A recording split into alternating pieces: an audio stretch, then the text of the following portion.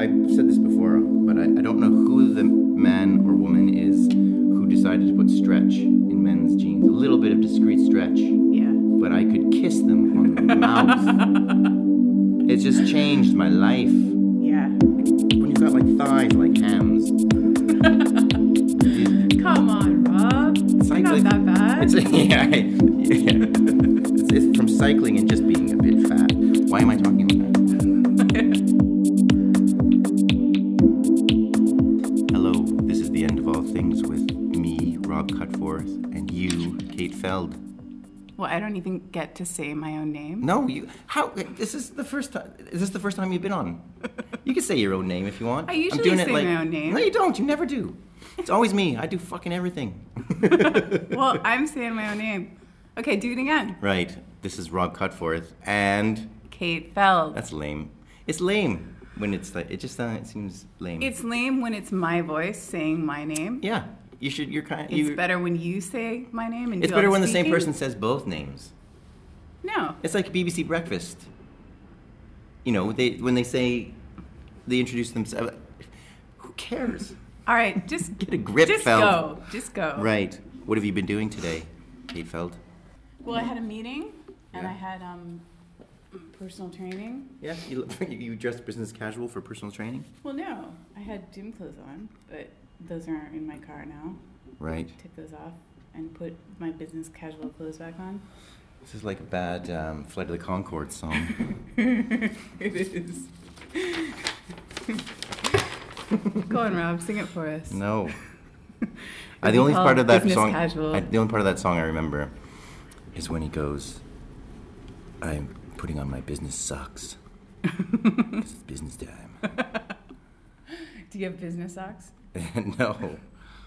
I have really stupid socks. I'm like my midlife crisis. Can I see your is socks? this if these aren't the most midlife? I don't even know which ones they're on. I can wanna tell see- you. no, I they're wanna see your already socks. the most midlife crisis socks you'll ever see in your life. Look, They don't everyone, have, I'm like, 16. flying toasters on them. Oh, those aren't so bad. They're actually cool, kind of tasteful. I like them. Really? Yeah. They're blue with like orange diamonds on them. I know, but this is a side of you I never expected. You This see? is, it's like Paul This is Smith, what I like. like it where it looks like normal, and then the inside pocket is a weird color. But see, there's no way anyone would ever see those socks. That's because right. They're wearing Just high me. walking boots Yep. with what are those charcoal jeans Yeah. over them? This is Sorry. cool. Do you know what?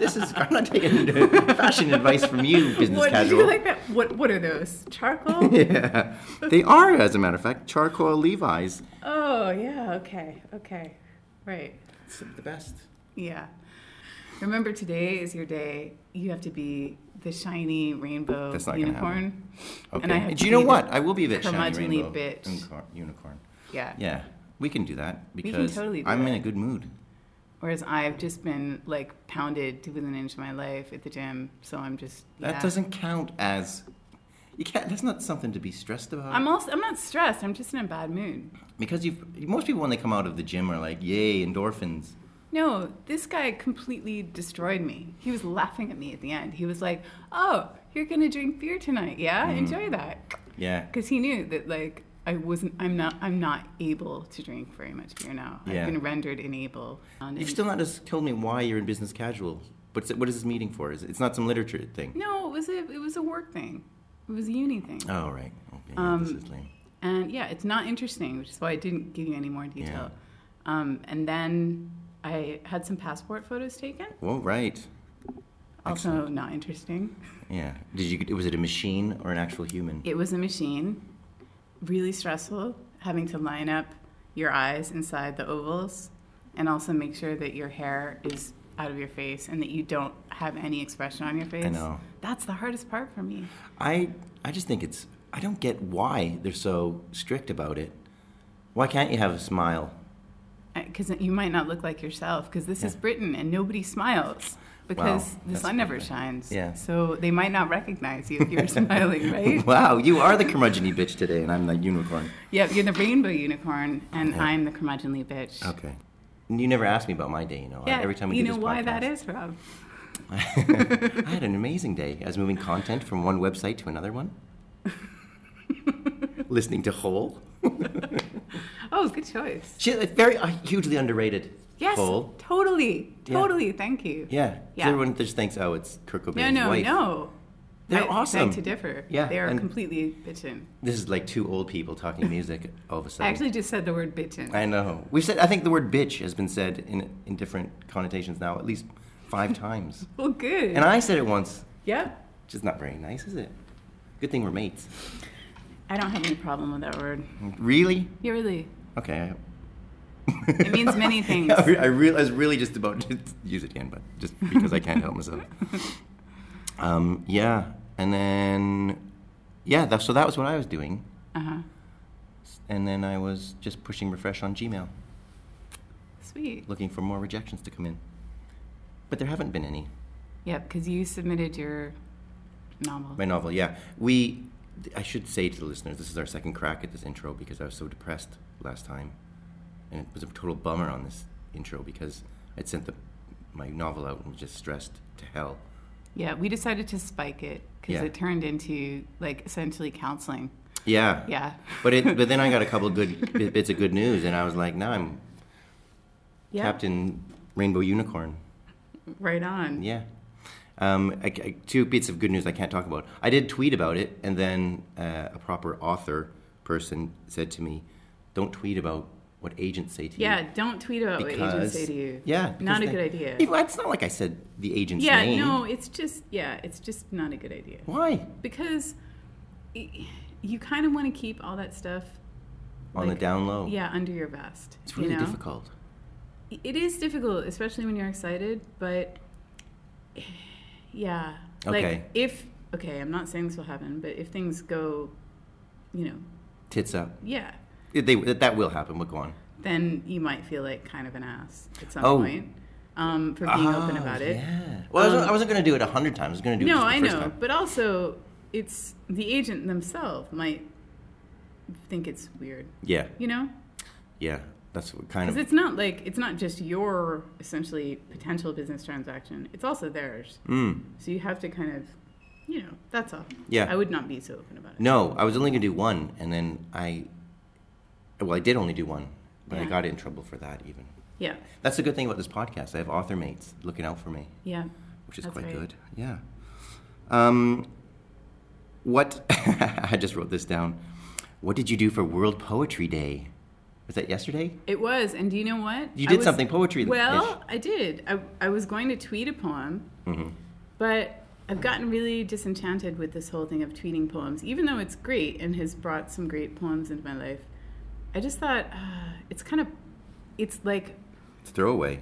well, it's posery. It's like you are like displaying the act of being a writer or a person who reads poetry in a way that I can't really be bothered to do anymore.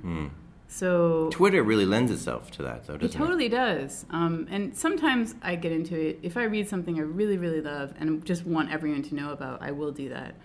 But I'm not going to do it just because it's like a special day, Yeah. So I used to do that, and I just got tired of it. So I decided to just read some poetry. No, that's pretty good. And I read some pretty amazing poetry. I read Sharon Olds' book Odes, which is great. She has odes to all sorts of things like blowjobs and random people whose name you don't know, and just like weird things. They're brilliant. Ode to a blowjob written by a woman. Yeah. Wow. It's amazing, and it has some incredible lines in it. Like, I never really thought of it as a line of work. And she has this whole bit about taking her. Oh man, do we want to go further with the go on? No, it's not. It's feel not uncomfortable. filthy. Okay. It's just funny. It's Okay. because it is. Why is it called a blowjob? I know. You know. Well, yeah. What's jobbish about it? Oh, right, You know. There's not much blowing either. Anyway. No, it's true. So she comes around to that at the end of the poem. But no, it's a great poem. But the whole book is amazing. What's her name again? Sharon Olds. Sharon and Olds. It's her newest book called Odes. Right. I think I've heard about this. Someone else has told me about it. Yeah, Maybe it was just you telling me probably about because it. she's one of the greatest poets in the world. Oh wow. So World Poetry Day. There you go. Yeah, very good. Yep. I moved content from one website to another on World Poetry Day and today. I don't really know how to respond to that because it's not interesting. I know. Sorry. I didn't What did realize. you do for? You didn't do. I didn't do anything because I No. found out about World Poetry Day today because people are still tweeting about it, and I'm slow on the Twitters. And plus, who cares? I don't Yeah. get it. Like, every day's got... Is there a day that isn't a day of No. some kind? Every day is a day now. Yeah. Every day is sometimes like 7 different days, Yeah. and I- an increasing order of weirdness and obscurity. Yeah. Like World Headphones Day, Yeah. right? You're just saying that because you're looking at me wearing That's all right. headphones. Today actually is a day because I wanted to know, well, what is today then, just as a piss take? It's World Water Day. That's the lamest day ever. It's shit, isn't it? God, it's like World Air Day. I know. Maybe to us, bourgeois, Westerners who have it all. Water and air World and Atoms Day. Atoms Day. Atoms. Atoms, yeah. A world. I'm just trying to think of something that's so ubiquitous, like you'd never even think about it. Day of the Comb. Actually, I went to a great museum called the Museum of Everyday Objects. Did you say museum? Museum, yeah. What did you said it weird before. Museum. Museum. Yeah. That's just my accent. Okay, go on. Anyway, this Museum of Everyday Objects is on the side of a road in a garage in the Northeast Kingdom in Vermont, and they have exhibits about toothbrushes and pencils and paper clips Yeah. and stuff like that. It's great. Yeah. There's a museum, I think it's in Canada somewhere in the West, where it's all groundhogs and gophers that have been taxidermied and put into little coats. Really? And put guns in their hands and stuff. The Gopher Museum, that's what it is. The Gopher Museum. Okay, Yeah. that sounds great. Yeah. I would love that. Yeah, not so much if you're, an animal rights type person. Actually, yeah. Yeah. It is kind of wrong, but also Yeah. I want to see it. Yeah. We're all very good at statues as well as museums. There's a statue of a pierogi. Do you know what a pierogi is? Oh, I know what On a a pierogi fork. is. In Saskatchewan somewhere. There's a statue of a dustpan and broom in the Northern Quarter. Have you Oh, ever noticed yeah. it? Yeah? Oh, was that from after the day of the riot and people were cleaning up or something? No. It's been there for donkey's years. I think it's something to do with labor. I don't know. With labor? You know, as like- in like cleaning up, not having Yeah. a child. Yeah. Right, okay. I was like, what? Cleaning up after... Unions, Rob. Unions. Oh, yeah, those things. Oh, Yeah. God, we can't talk about that. Okay. Because we both work at universities and it's a bit tense. All right. Change the subject. So Yes. we're going to talk about inspiration, Yeah. rituals. Yes, we're doing this because Rosie Garland is our guest, and she's the queen of self-motivation, I think, isn't she? She's the queen of everything. Yeah, Rob. the queen As of far as many I'm things. concerned. But I think in this podcast she talks about many different ways to stay motivated and to, I suppose, avoid writer's block. Do you get writer's block?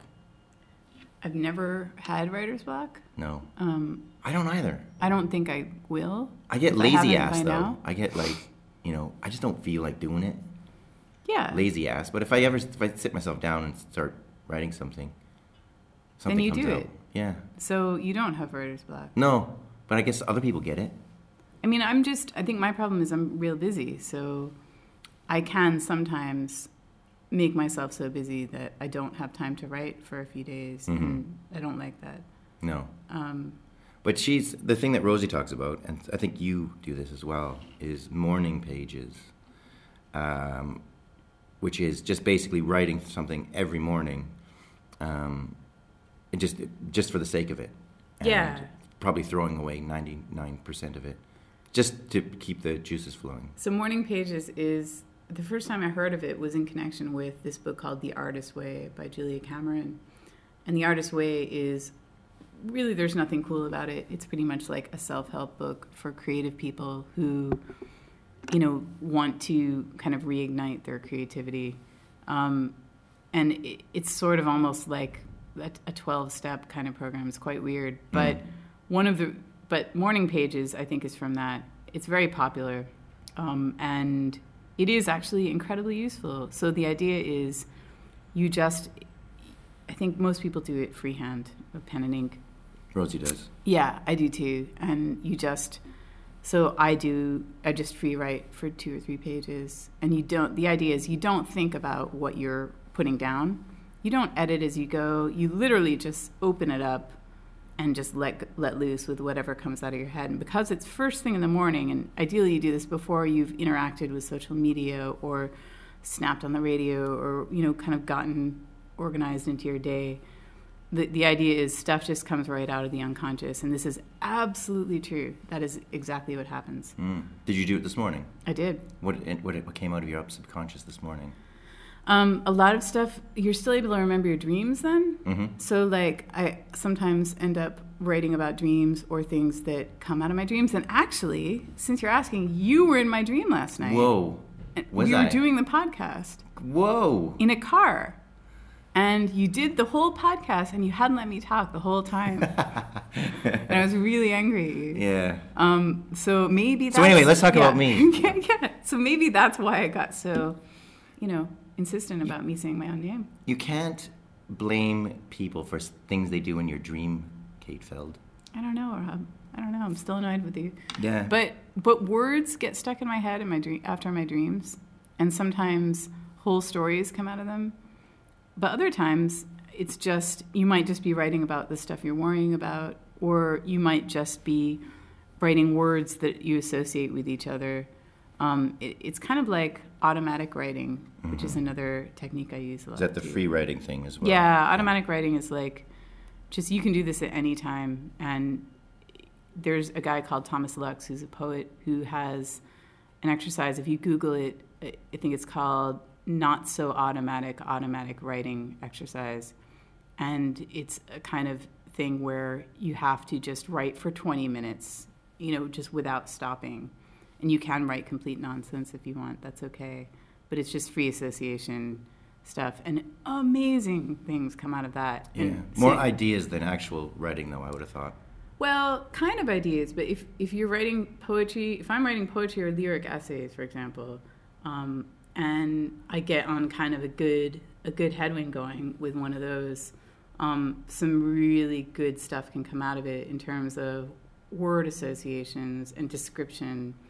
Because sometimes when you're going so fast, you won't come up with this kind of cliche word you would normally come up with if your conscious mind was engaged. And if you're just feeling lazy as well. Yeah. Well, you come up with, it pulls it out of a different place. So you come up with some weird stuff that sometimes is startling and, in a good way. I only suddenly realized I should probably have tried it. So then I'd have some sort of anecdote for this episode. Yeah, well, you should try I will try it now, and then I'll report back. I have a feeling it'll just be me writing the same word over and over again like some psycho in a Stanley Kubrick film. You have to let go of caring at all what comes out of it. That's Yeah. the only time it's ever going to do you any good. Yeah. I think we talked about that on the last podcast, didn't we? About giving yourself the right to write badly. Yeah. Yeah. The other thing that... Oh, I just remembered. This. Maybe this is why you had this dream about me. There was... we were talking about the suffragette movement in the podcast. And in my haste to try to describe what... for whatever reason, I just thought I would talk about the suffragette movement like I knew what I was talking about, and it ended up mansplaining to Rosie. Yeah. Oh, Rob, Yeah, so listen that out was for good. that. Yeah. Mansplaining to Rosie about the suffragettes. I think she would, it was, I wouldn't say it's as bad as that, but it was just me trying to figure out in my own head and saying the words, and then realize halfway through, I've got Rosie Garland here, who is like a time traveling suffragette. Yes. And I'm talking about the suffragette movement, which I thought, and then I halfway through I thought it was hilarious and started laughing at myself. Well, that's good. See, you're ahead of the game then. Yeah. Yeah, well, Yeah. Yeah. You can't sit there with your head leaning on your hand and let me keep talking, Kate Feld. You have to say something now. Yeah, sorry. I'm tired. That's I fine. just got a little tired there. Yes. I also, the other thing that obviously comes up in the interview is being a goth, because she's a bit gothic. And you said you are a bit goth, sitting there in your business suit. I was gothy. I'll tell you a little story. Okay. So my first boyfriend in high school had gave me his Joy Division shirt to wear, No, that does not count as goth. and that was I still have it. Mm-hmm. And he was also the first guy I'd ever seen who had dyed black hair. Whoa. And I was like, I didn't realize it was dyed because I was only 14 or something. I was like, why? How can his hair be so black? Mm-hmm. It's crazy. I suppose I should say before Yeah. you do continue that Yeah. the reason we're talking about this is because if you know Rosie, Rosie is like the supreme goth yes, of all creation. yeah, she actually has what is the Lugosi? Rosie Lugosi, the vampire queen. That's right. Yeah, That's go her on. alter ego, and for many years she performed as Rosie Lugosi and was on the cabaret circuit, That's right. and also, of course, is a singer in the March Violets, That's right. the goth band. Yeah. So anyway, this boy with black hair. Yeah, so no. And then I dated this guy who had a hearse with a Bauhaus cover painted on the hood of the hearse Whoa. and used to put his top 5 songs in the back window of the hearse every week, Mm-hmm. like a countdown. Yeah. Yeah. And Whoa. yeah, I went to... Next level. He worked at Video King, and I had a crush on him for a long time. And so I decided, like, it wasn't getting anywhere. So I had to go to the mall and buy a Bauhaus t-shirt, go into Video King with this shirt on, go find a copy of Harold and Maude, and take it up to the rental desk and be like, hey, Wow. I'd like to rent this. Yeah. And then finally, And then I'd he like to asked me rent out. you. Yep. And it worked. Brilliant. It worked. My plumber was a goth in Nottingham. I can't remember if I talked about this with Rosie or not, but I got a lot of mileage out of him because I wrote a column for the paper in Nottingham, and my boiler blew up, and I called the Gothic plumber. That's actually his name, and he shows up and he's in the makeup. The Gothic plumber. Yeah, That's Tony awesome. Napleton. Wow. He's brilliant. Anyway, Only in England does this shit happen. yeah, and Yeah. more so in Nottingham. Yeah, Nottingham's famous for goths. Yeah, apparently. loads of goths. He used to drive a hearse as he'd get Yeah. between jobs. He had to stop because he was driving along the road and the brakes went and he smashed his hearse into his own house. He smashed the hearse into the house. Yeah, that's a big of a goth thing to do, Yeah. I guess. Sounds like a poem or a song lyric. Yeah.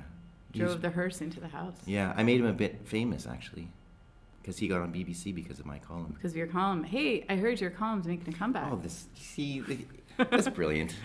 It's that almost good like or what? it's almost like I prompted you. Yes, it's the Left Lion. If you're not from Nottingham, which I'm not sure many people from Nottingham actually listen to this. That's where I used to live, and I had to call. The Left Lion is doing 100th, not episode. I've been doing Issue. a podcast for too long. Issue. Yeah, issue. And I had a column in there called The Canadian New Baseford, where I would basically slate Britain. And they asked me to do a special one for this, and I do. And So, it's going to be all about... Jacob Rees-Mogg. Oh, I can't wait to read it. Yeah. I do. Spoiler alert, I take the piss out of Ramsbottom a little bit. What? Yeah. Don't lump us in with him. No, I don't lump you Ew. in with him, but it's not my fault. You live in a town that has a funny name that just lends itself to the page. Basically, I just said, you know what, Okay, I I'll did wait have to to read warn it. you, though. Yeah. I'll wait to read it, Rob. Yeah, All but right, I said duly basically my whole noted. point was when, people at the bottom and people at the top agree on something, that something is horrible. They should never agree. And this is like Brexit, where it's, Yeah. the people, that push brooms and the people that went to Eton on the same side. I push rooms. Do you? What, are you a Yeah. curler? No. We can't talk about the Winter Olympics again. No, we can't. We're actually forbidden from What are you talking about curling. pushing brooms? Well, I sweep my kitchen floor. Oh my God, this is the worst podcast episode we've ever done, Kate Feld. We can't. It would only be worse if we started talking about curling at length. We're not going to. That ends this minute. Okay. I have this question down because I knew you were a goth. Did you ever flirt with being a fringe human of any other kind? Well, I am a fringe human. I'm bisexual. Yeah. Does that count? Well, I think so. Is it kind? It's I not. mean, It's not like a fringe movement. human. What is does it? that mean? I don't know. It's something I made up on the. Yeah, hoof. fringe human makes me nervous. Okay. But I'm a deviant in that way, I suppose. Yeah. I deviate from the norm. Yeah. I Right. suppose. Yeah. I'm an immigrant, and so are you. Oh yeah. Yeah. I meant more like something like something like a goth, but not a goth. What, like part of a subculture? Yeah, subculture. That's the word I'm looking for. Okay. No, I'm the kind of person who likes to just flirt with lots of different subcultures in a kind of like dressing up fashion. So when I said I was a bit of a goth, I meant like I can do goth is one of my things, but like it's not I don't live like a goth. I don't think I could be a goth. I don't think short dudes can be goths. Anyone can be a goth. Yeah, but, eyeliner and black lipstick only look good on a dude if they're tall. And if it's a short guy, it's like, who brought the mime? That's not what I would be thinking, Rob. But, I think, no. I don't think I've ever been part of a subculture, apart from being a writer, which feels like, weird. Like, kind of. It's only weird because there's no money in it. Yeah. It's kind of, I don't know. And it's hopeless. It's hopeless and pathetic. Yeah. See, look, I'm being the curmudgeon. Curmudgeon, good. Yeah. I can't bring myself to even calling yourself a writer is such it's innately pretentious, isn't it? I don't think it's innately pretentious. To me, it says that you're doing something with seriousness. If you call yourself a writer, particularly if you're getting published, then okay, you're a writer. Do you derive some of your income from writing? No. Or teaching writing? Nope. Okay, see, I do. So I've been able to call myself a writer for a long time. Yeah, that's right. Wow, you are the curmudgeon today. Yeah, that's right. I'm legitimate. You're not. Do you know what the other? Do you know what Rosie said? The one thing that you have to not be as a writer is mean, and you're being mean. You're mean. Me? Yeah, that's right. Yeah, I'm being mean today because I'm acting in a manner that is unlike my normal disposition, just for effect. Oh, see, that's even worse. Yeah, I'm Poser. Mean and fake. Yeah, mean poser. Right? Yeah. Do you know what happened to me today? I forgot to tell you. You know what else happened to me today? What? I got a spam phone call from HMRC saying I was getting sued. Well, it's obviously fake. I know. Right? I call, and then I Google it, and it says, yes, they target the elderly. So, adding insult to injury. Yeah, thanks for that, HMRC. Even if it's true, they should say that. It's not HMRC. It's like some horrific scammer in like Croatia or something. And I never ever answer my phone because who talks on the phone anymore? So whenever it rings, I just block whoever it is. Almost always, especially if it's an 02 number. Yeah. Do you use your landline? No, not ever. I don't just talk on the phone at all. Yeah, I kind of miss landlines. Oh God, no, I don't. Yeah. Hey, what's that? Is that coming from outside? Yeah, it is. This is the joy of recording in a university classroom. What is that? Just checking out my Fitbit. Is that how many steps here? Yeah, 14,382. I can't deal with that. You're not a goth. No goth has a Fitbit. Well, they might have a black one. Yours isn't. Yours is purple. It's purple. It's pretty gothy. Yeah, I don't think so. But get some skulls on it or something. Yeah. Right. Is that enough? We don't have to talk too much today because I think the Rosie interview is longer than usual because I was quite enjoying myself and enjoying what she was saying. And why wouldn't you? Because Rosie is a wonderful human being in every way. Yeah. Yep. Is there anything else you want to talk about? Well, I've got an event to mention. Oh, yeah. Do that now because no one listens at the end anyway. Okay. So The Real Story, which I run, is doing a really big event where we're commissioning 5 amazing writers to make some new nonfiction for performance. Mm-hmm. So these writers will be performing at the King's Arms on the 17th of May, and their names are Rachel Jen, Maria Fusco, Joanna Walsh, I know her, Dimitri Zidou, and Meilan Tan. I know and her they as well. are all amazing writers. Mm-hmm. So we're super stoked to be able to do this. Tickets are on sale via ctickets.com. You can check out everything on our Twitter feed at Real Story UK, or just go to our website, The Real Story. It's pretty easy to find. Yeah.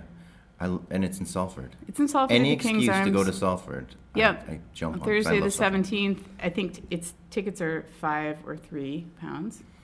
very reasonable. Right, depending on your disability. Yeah. Or if you're a student Oh, or yeah. unemployed, yeah, it should be good fun. Really looking forward to Cool. it. It's part of the Not Quite Light weekend, Okay, which what's is that? it's a new festival of sort of art, ideas, photography, all happening around Salford over that weekend. So check that out too. That should be cool. Yeah, very cool. Well, that's going to be enough for us. And now it's going to be Rosie Garland. So listen.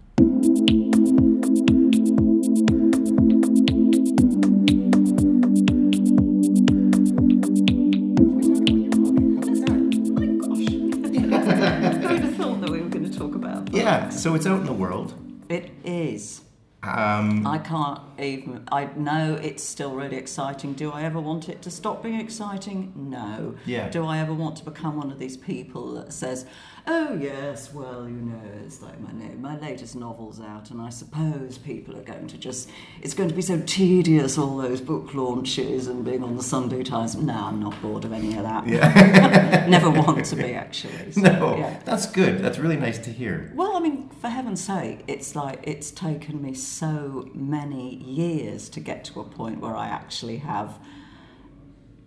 People now say they have favourites. I've got enough novels out for people to have chosen favourites. And to be there after X years of nada, niente and nothing, yeah, that's pretty fantastic. That's big. Yeah. How did you get through the nada, niente, nothing years? Do you know, I talk about it as an anecdote of, I do that off the cuff thing of it took me 12 years, 3 agents, 4.5 novels and nothing. And that kind of makes it sound a lot less daunting than it was. It was actually really depressing. I might as well come out and proud right now and say that I'm somebody who lives with periodic depression. And during those 12 years of 3 agents and 4.5 novels and, blah, blah, blah, it was really, really hard to keep going. And it was a mixture of, I think, bloody-mindedness, which I really think writers have got to have in copious quantities, unless Daddy works for Penguin. Mm-hmm. But then again, people like that don't have to try anyway. Correct. But, if you're somebody like me who doesn't have, privilege and lives in the north of England and blah, blah, blah. And anyway, whatever it was, it wasn't working. You've got to have bloody-mindedness and determination. And I almost sort of like had this cartoon of myself in my head of this kind of kid with her hair in very tight pigtails with her arms crossed and frowning and going, I'm going to do this even if you say I can't, with that, like a St. Trinian's kind of school. Pippi Longstocking. Yeah, that kind of thing. Well, whatever it takes, I just kept going. So it's so interesting that we've started talking about that, because this is something that I make a point of asking. It's basically the whole point of this podcast. I have people come on and talk about their books and, the process of writing and stuff like that, which is great. It's great because we're kind of there by the time we talk. That's to you. right. Yeah. But I really like the crass, how do you survive as a writer kind of talk as well. Because that doesn't go away. No. I don't know about you or anyone else you've ever spoken to. Sorry, I'm really good at interrupting as well. Please do. But the idea that because I've now got three, I tell you, 3, count them, 3 novels. How many? 3, actually, published. It doesn't mean that my internal critic still doesn't, kick my ass on a... It also doesn't mean that there's a guaranteed 4. Hello? Even if I write a 4th, which I'm kind of... That's another question. It doesn't mean it's going to get picked up. I'm asking that question, by the way. Okay, right, yeah, we'll talk about that later. But yeah, any of the above. So I guess what I do now is I just feel immensely happy when I can, and I try really well to do that I've actually now got 3 more novels published than I ever thought I would do. Mm-hmm. So, and that's great. And on days when I feel I can't write, and believe me, recovering from this flu, writing has been kind of impossible. It's just like, I'm sorry, there's nothing there. My brain is now officially comprised of custard. And I just trust that it'll come back, because it has come back in the past. Yeah. Has it come back yet? What, since I've had flu? Yeah. No. Yeah. I'm doing morning pages, and I do them even when I've got nothing to say. Great. Do you find that it's the days that you have nothing to say, or the days you have loads to say, where you write better?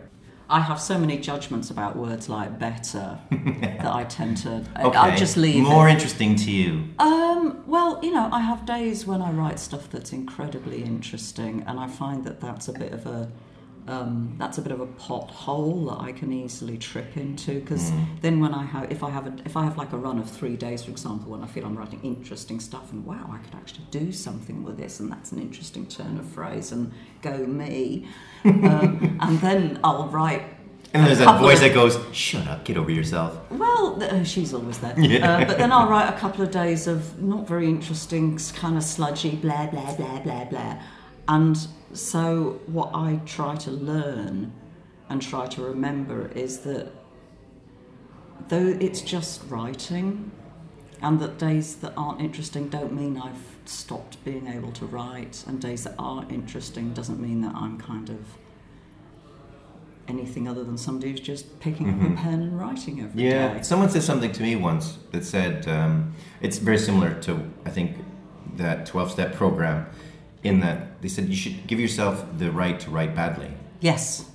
Yeah. And that kind of changed my life, really, because, you spend your time, especially if you're writing, things for whatever, newspapers or, magazines and stuff, you just think it's got to be good immediately. Oh, that's Whereas, I think when you start writing a novel, you kind of think that way. The first one, especially the first time you write a novel, you think, this is rubbish, and then that's why everyone quits, rather than... Just keep going. Yeah. I mean, my first novel wasn't brilliant, but it was a first novel, so I can kind of let myself off the hook. I was learning a lot about how to write a novel by writing it, and no, it's not published, and no, it's never going to be. Right. It was a first novel. I feel, isn't hindsight a marvellous thing? Because I wrote 4.5 novels before anyone wanted to publish any of my writing. And the first one... Wow. And it's that thing about... so those 4.5 novels were kind of written away from anyone looking at them. I'll put it on a shelf somewhere. Yeah, and also they were kind of apprentice novels, but I was able to do this apprenticeship kind of in secret, without people pointing and going, well, look at that nonsense. So the first novel was meh. It was a first novel. It had chapters. It had a plot. The second novel I wrote was appalling. Seriously, it was truly awful. It was so much worse than the first one. Oh, Part of me really wants to say, what was it about? But you don't want to talk heavens. about it. Yeah. Hells bells. It was. I think I'd read Cloud Atlas and been very, very impressed. Yes. And thought, oh, goody, let's write something with at least 4 time periods, all of which are completely different to the other one. And the linking device I had really wasn't very interesting, and that's really not good in a novel, to have a boring linking device. Yeah, terrible. So it was awful. It stank. And one of the things that does make me break out in a cold sweat at night sometimes, I think, just say, because there was a small press that was interested in my first novel. It never came to anything but blood. Thank God. Thank you. That was my next sentence, because let's face it, you get one crack at a first novel. Let's say in some parallel universe, this not terribly good, but not absolutely stinky first novel of mine had got published by this small press. And then I'd produce this Leviathan-like bucket of rubbish as my second novel. I would, quite rightly, have sunk without trace. Whereas what I did get was 4.5 novels to hone my craft, go on loads and loads of courses, learn, take in. I'm learning something new every day. But I had the opportunity to just write my heart out And although it was bleeding difficult keeping going, by the time I'd got to the fourth one, which was The Palace of Curiosities, which ended up being my first published novel, I think I'd learned a couple of things. Well, I should hope so. Well, 4 novels in. 4 novels in. You should, really, shouldn't Yeah. you? So it's funny, I mean, I bet it's a question you ask a lot of the writers you have, like, okay, so this X is your first published novel, but what, is that your first written novel? Do you know, I never asked that. Because I say never asked that. I asked that, I think, the first few times, and they looked at me like I was crazy and said, "Oh, this is my first novel." Well, good for them. Yeah, I know. Good for them. Yeah, but I don't know. All I'm saying is this is what happened for me. Yeah, And each writer I speak to has had a different way in, different way out, different way around the garden, and that's kind of the thing that's interesting. Yeah. The fact that we all have this really, which means that that's what again keeps me hopeful, is that there's no standard, there's no template. Yeah. And I don't like templates and moulds anyway, and you've probably spotted that from what I everything. write about. Yes. I think that's a Don't fair trust assumption. them. Yeah. Don't trust them at all. Yeah. Is there anything from those morning pages that you write that finds their way into your novels? Yeah, sometimes. How about The Night Brother? So yes and no. I'll sometimes start writing my morning pages and then I'll just keep going. Right, so no is the answer. There will be bits from But you'll morning take it, yeah. pages, like, I've got my notebook with me now that I'm on at the moment. I have this thing about A4 notebooks with spiral bound things, so I can and I will just always carry one around with me, and because I like to work with pen and paper, I like the visceral So do I. energy of writing on a piece of paper and drawing arrows and crossing things out, and I find that I can free myself up. So I'll often start with morning pages, and I might get an idea, for example, a conversation or a scene that maybe ended up many edits later in The Night Brother. It may have come out of something I was just writing on a train for my morning pages. Yeah. So it won't be the finished thing, but Yeah. it's sometimes really interesting to go back over my notebooks and think, wow, I remember sitting in the garden and writing that scene. Yeah. Night Brother. Yes, Let's talk about that book. let's try. Yes. Where did the idea come from, and how much can we talk about without giving it away? Oh, that's a good one. Let's see what we can do. Because it's quite difficult with your book to talk about, because I There don't are know some how major much I can spoilers. There are say. some major spoilers in it, and I have managed to talk about it without revealing any spoilers. I guess it comes from a lot of stuff that's in my head a lot. All of my novels start with a question. That kind of like, what would it be like if, and kind of spiral out from that. And I guess Night Brother started from this idea of like, well, what makes us us? And sure, that's a theme that was in Palace of Curiosities in terms of like those themes about, well, what does make us human? Where does the kind of dividing line between what is seen as human and what is seen as monstrous, where is that dividing line, and who are the monsters and who are the humans? I guess Night Brother kind of picks up those themes. But it didn't start the way it finished, not surprisingly. I think the very, very first time, I was just sitting in a library and thinking, and I had this kernel of an idea in my head about a relationship between a girl and her grandmother. Oh, so it started there, did it? Bizarrely, it started with a girl how and her strange. supportive grandmother who was trying to help her cope with family secrets. And obviously the Night Brother's gone a great distance away from that. Yeah, to but say the there is least. still that kernel of family secrets that are seen as shameful, and growing up with the idea of there's this looming family secret that your mum won't talk about, but is there all of the time, and that, your grandmother is maybe a little bit ineffectual. She wants to kind of have a quiet life and keep everybody happy. Yeah. Not only, it's not just mum won't talk about it, but mum is very anti. Yeah, and it. she says that this family secret is desperately shameful, and Edie and her brother Herbert, or Noam as he prefers to be called, they've got very different attitudes to it. Edie grows up with this idea that she's done something wrong, although she doesn't know what it is. She has this sense that she is somehow carrying this family shame. And Noam's attitude is that, like, yeah, okay, so I'm carrying the family shame, but I don't care.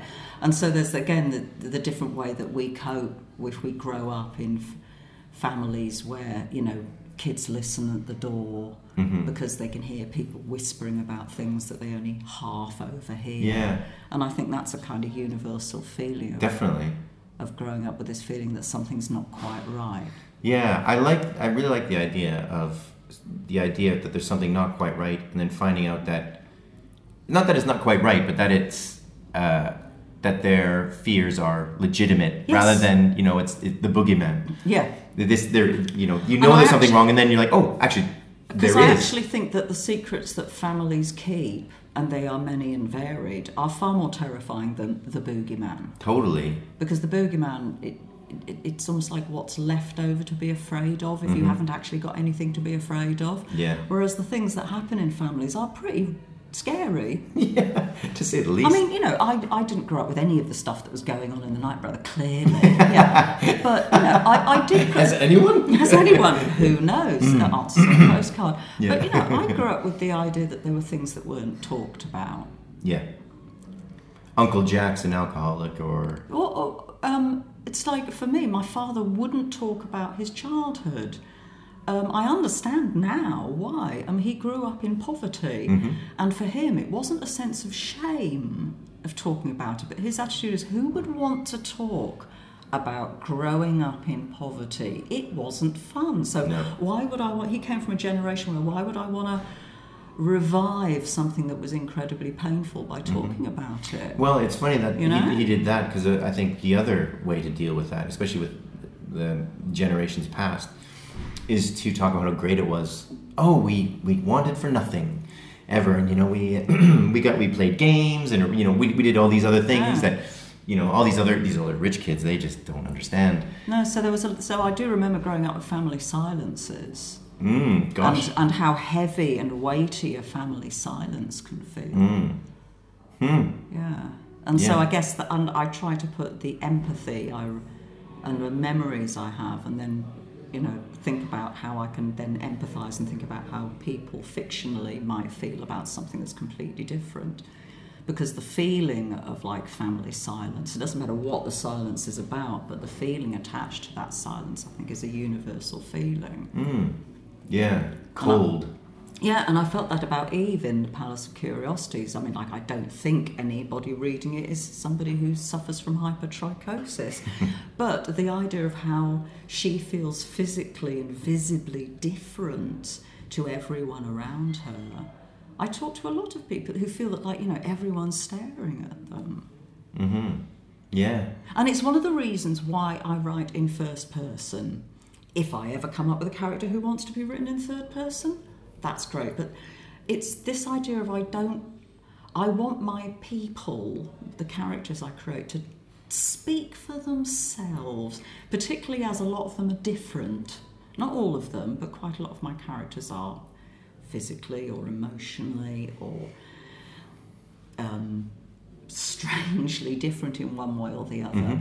And I'm fed up of reading novels and stories in which people who aren't supposedly normative get filtered through the eyes of a normalising interviewer. I mean, a classic example, Anne Rice, Interview with the Vampire, which says it all. Yeah. The interviewer is the human. He interviews the vampire, so he filters what the vampire says. You can't possibly have the vampire telling their own story. And it's like, well, why not? It's a good question.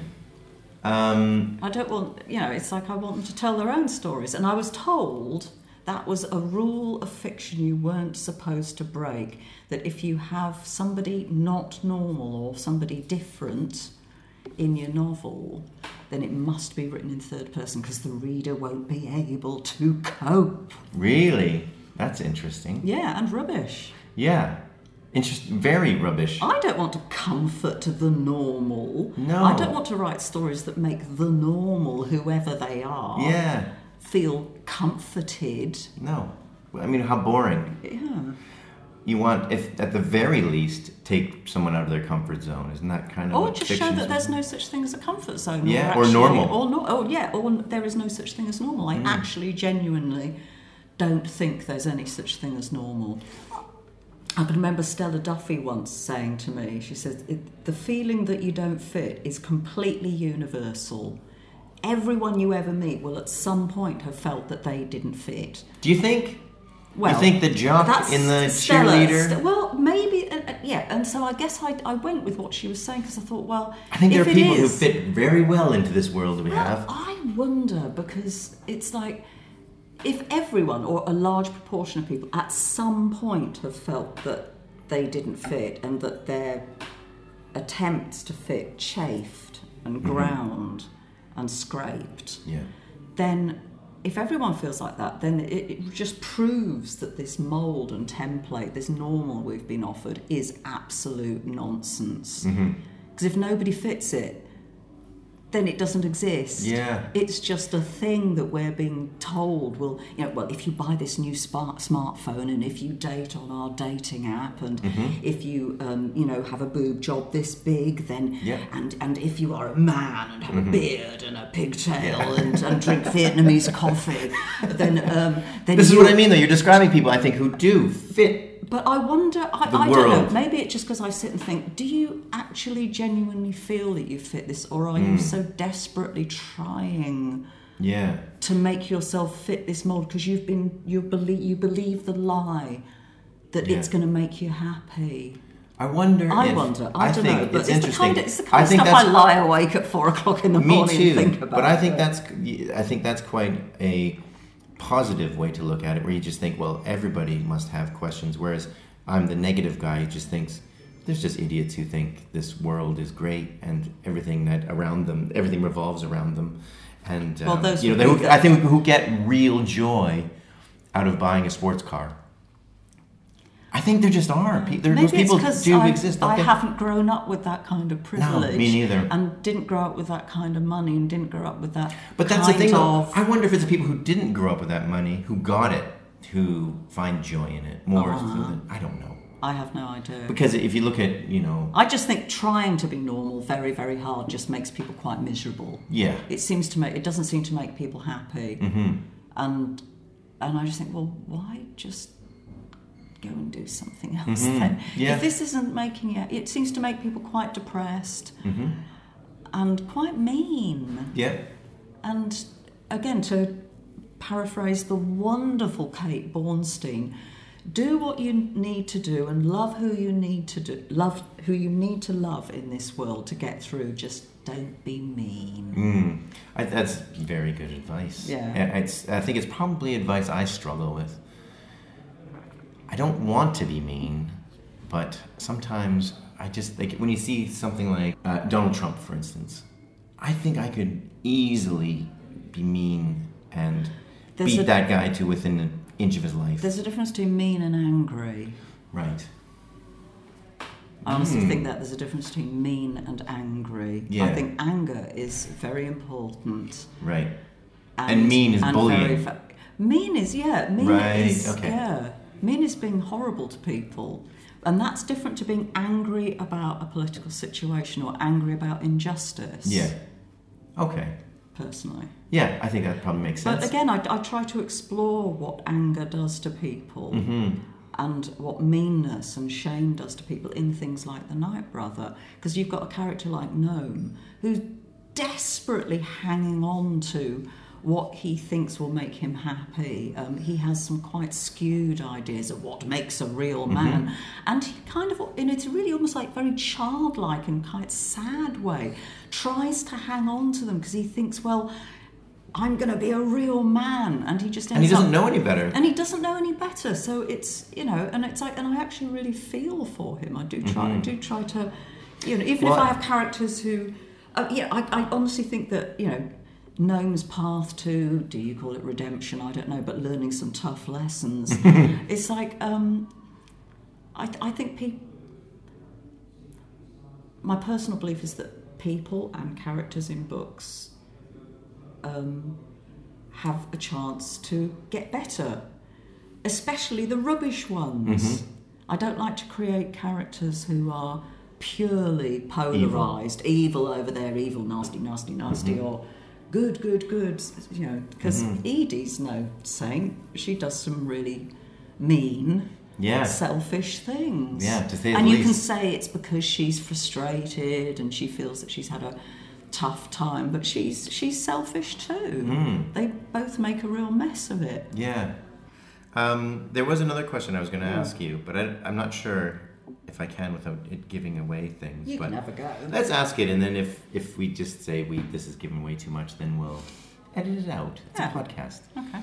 How interested were you in transgender people and the idea of it? Because that seems to be something in this book. Yeah, see, it gives away, doesn't it? I'm interested in people. That would be a bit like saying in Palace of Curiosities, I was interested in people who are covered in hair. And yes, I was. Yeah. But that's not really why I wanted to write each It just seems to story. be some... Yeah, okay, right.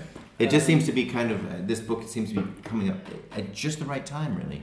My agent said that. Yeah. And that wasn't why I wrote it.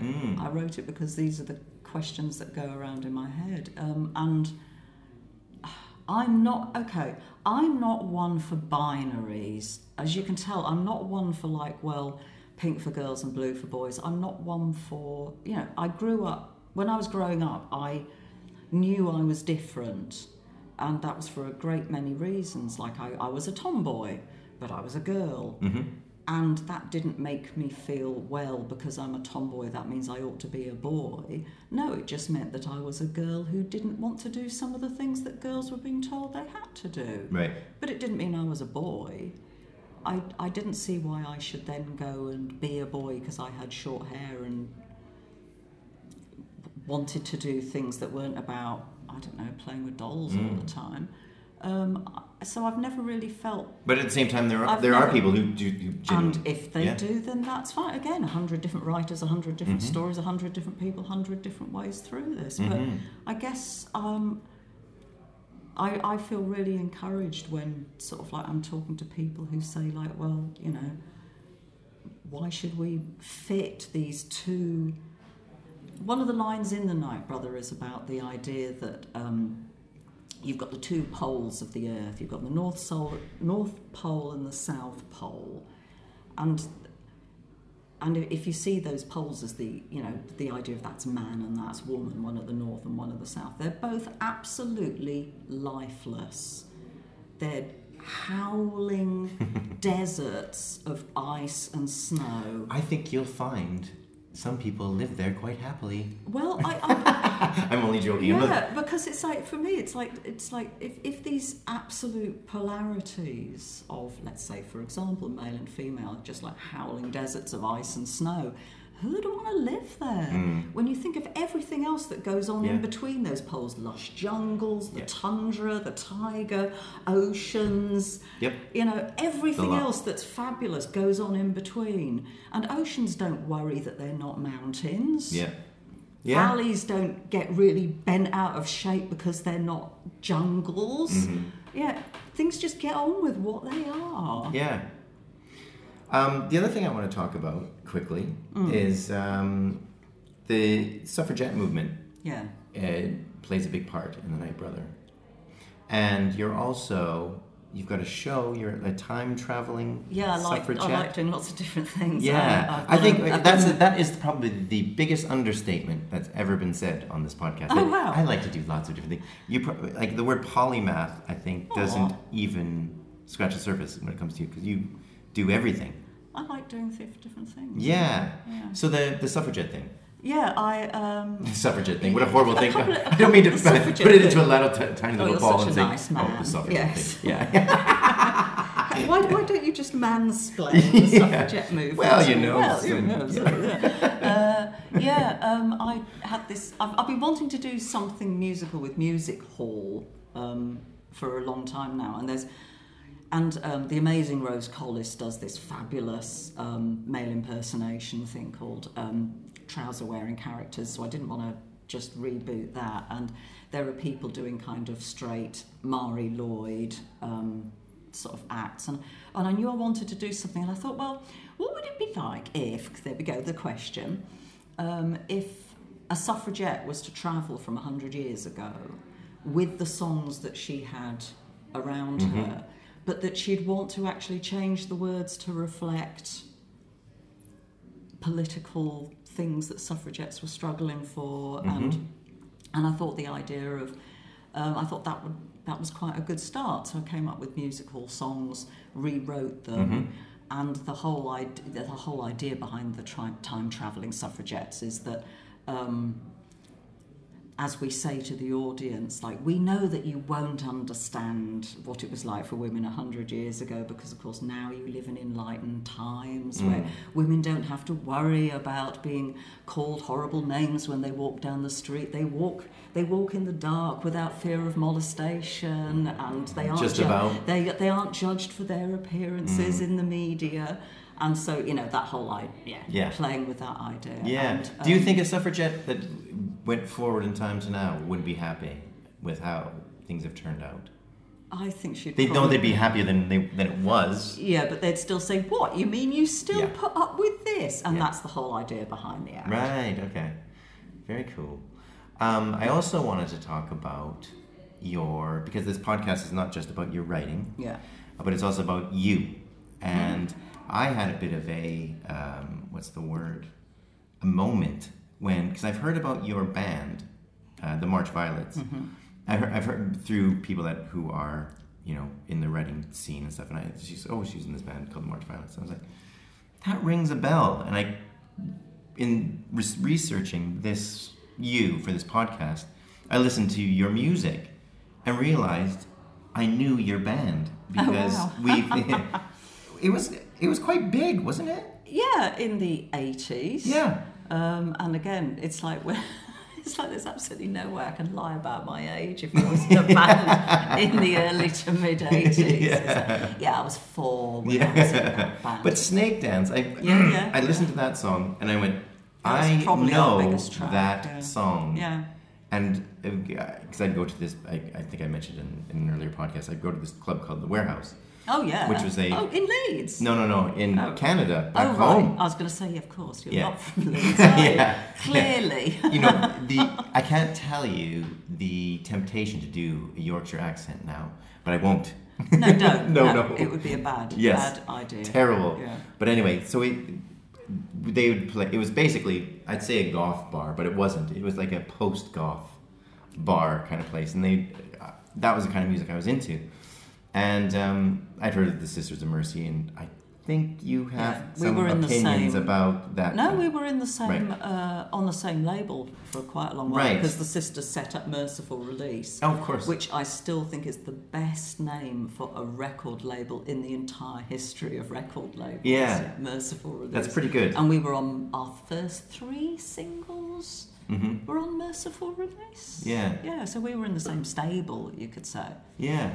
So you were a bit famous. This is definitely the first rock star that's been on this podcast. There you go. Shall I toss my hair? Yes, very good. For those of you listening in black and white, my hair is purple and I'm just tossing it gaily over my shoulder. Yeah. Does the kind of would you say it was a goth band? Would you say that you've got goth sensibilities? Or do you not like that word? Yeah. Well, oh God, you know, I've had this discussion with so many people. I don't actually care what you call me, really. And I think that almost every goth I know says, I'm not a goth. And it's okay. I don't care. You can call me a goth, you can call me what you like. You can call me Nelly, but, you know, it's like... Just don't come late for dinner. That's what my mum would say. But anyway. But do you like what I'm producing? Yeah. We formed in 1981, so work it out on your fingers, and we split up in 1986, so I make that about 5 years, and we reformed in 2007. Oh, right, so it's still going then. So actually we've had twice as long second time round. Whoa, that's weird, isn't it? And a lot of that is because when we got back together again in 2007, it was 3 of the original 4 members, myself, Cy Denby and Tom Ashton, stunning guitarist. And we just had all these songs, new songs. And I think that's why it didn't just peter out after 5 years. So is there going to be another album then? Yeah, well, we've produced another album called Mortality and one called, in fact 2 albums,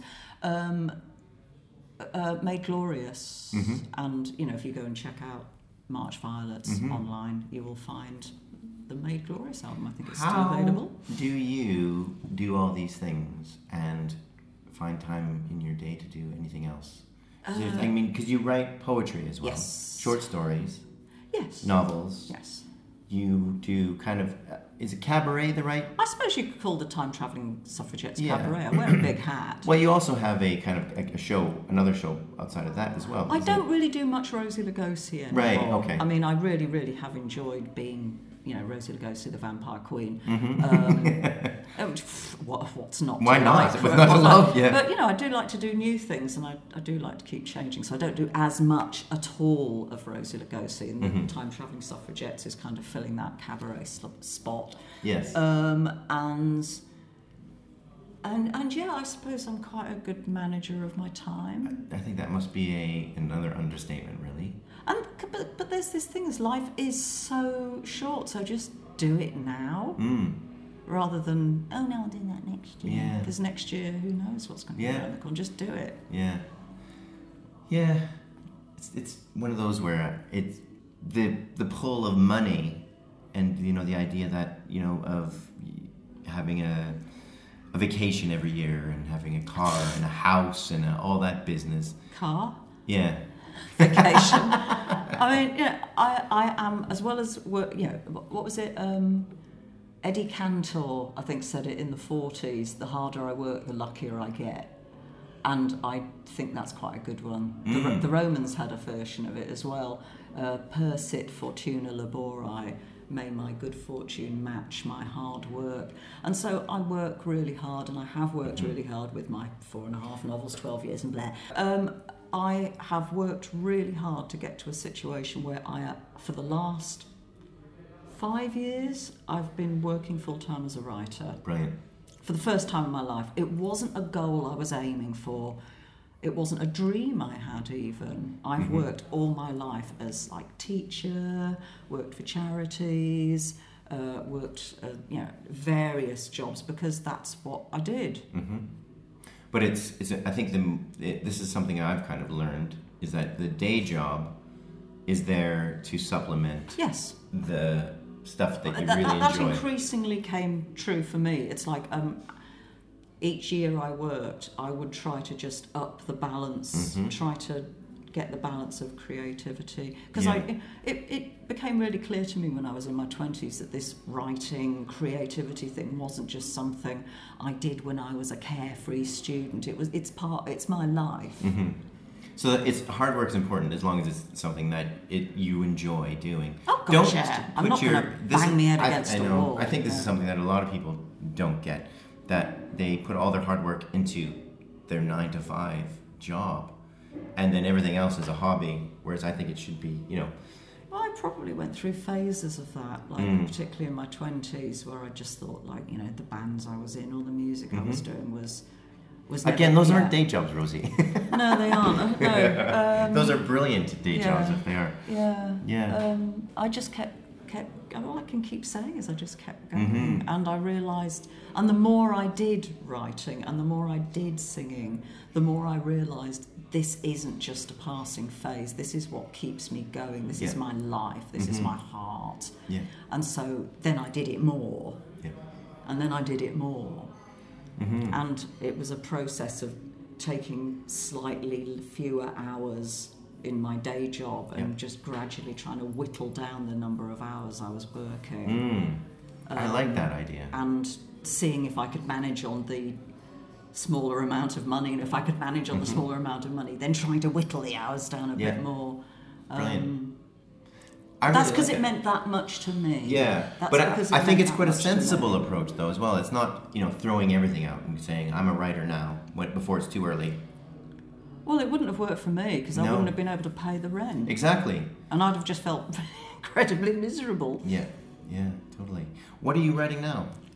Well, apart from the fact that I'm not writing anything because I'm recovering from flu, Yeah. which is That you're slowly infecting me with. Thanks a lot. kicking my arse a bit at the moment, but flu is no fun. No. When I am not moaning about recovering from flu, I am just beginning to start work on a new novel. Very exciting. Can you give us an inkling even?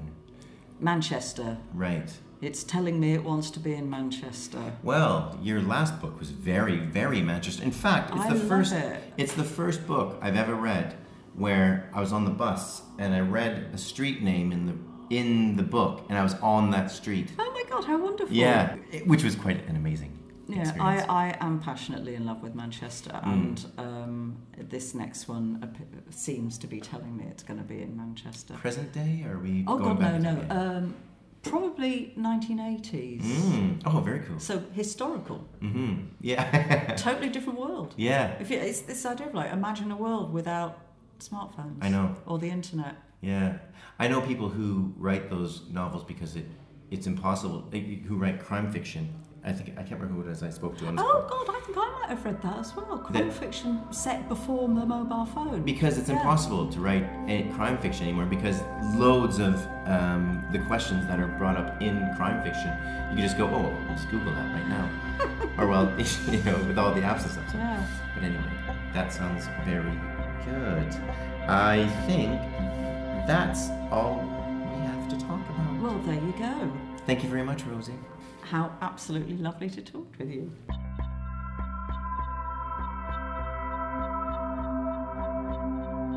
So that was Rosie Garland, and she was great, wasn't she? See, because it is Rosie who's one of my favorite people, I can't be a curmudgeonly bitch. I have to just say, of course she was great. Yeah. Because she's Rosie. Yeah. Who else have we got coming on? We've got a couple of people coming on, but they're not set in stone yet. I never know whether I Well, should... if they're definitely not coming on, don't mention them. Oh, they That's are? a good one. Oh, yeah. Next, Stephen King. Yeah, so I will probably do an announcement on Twitter instead.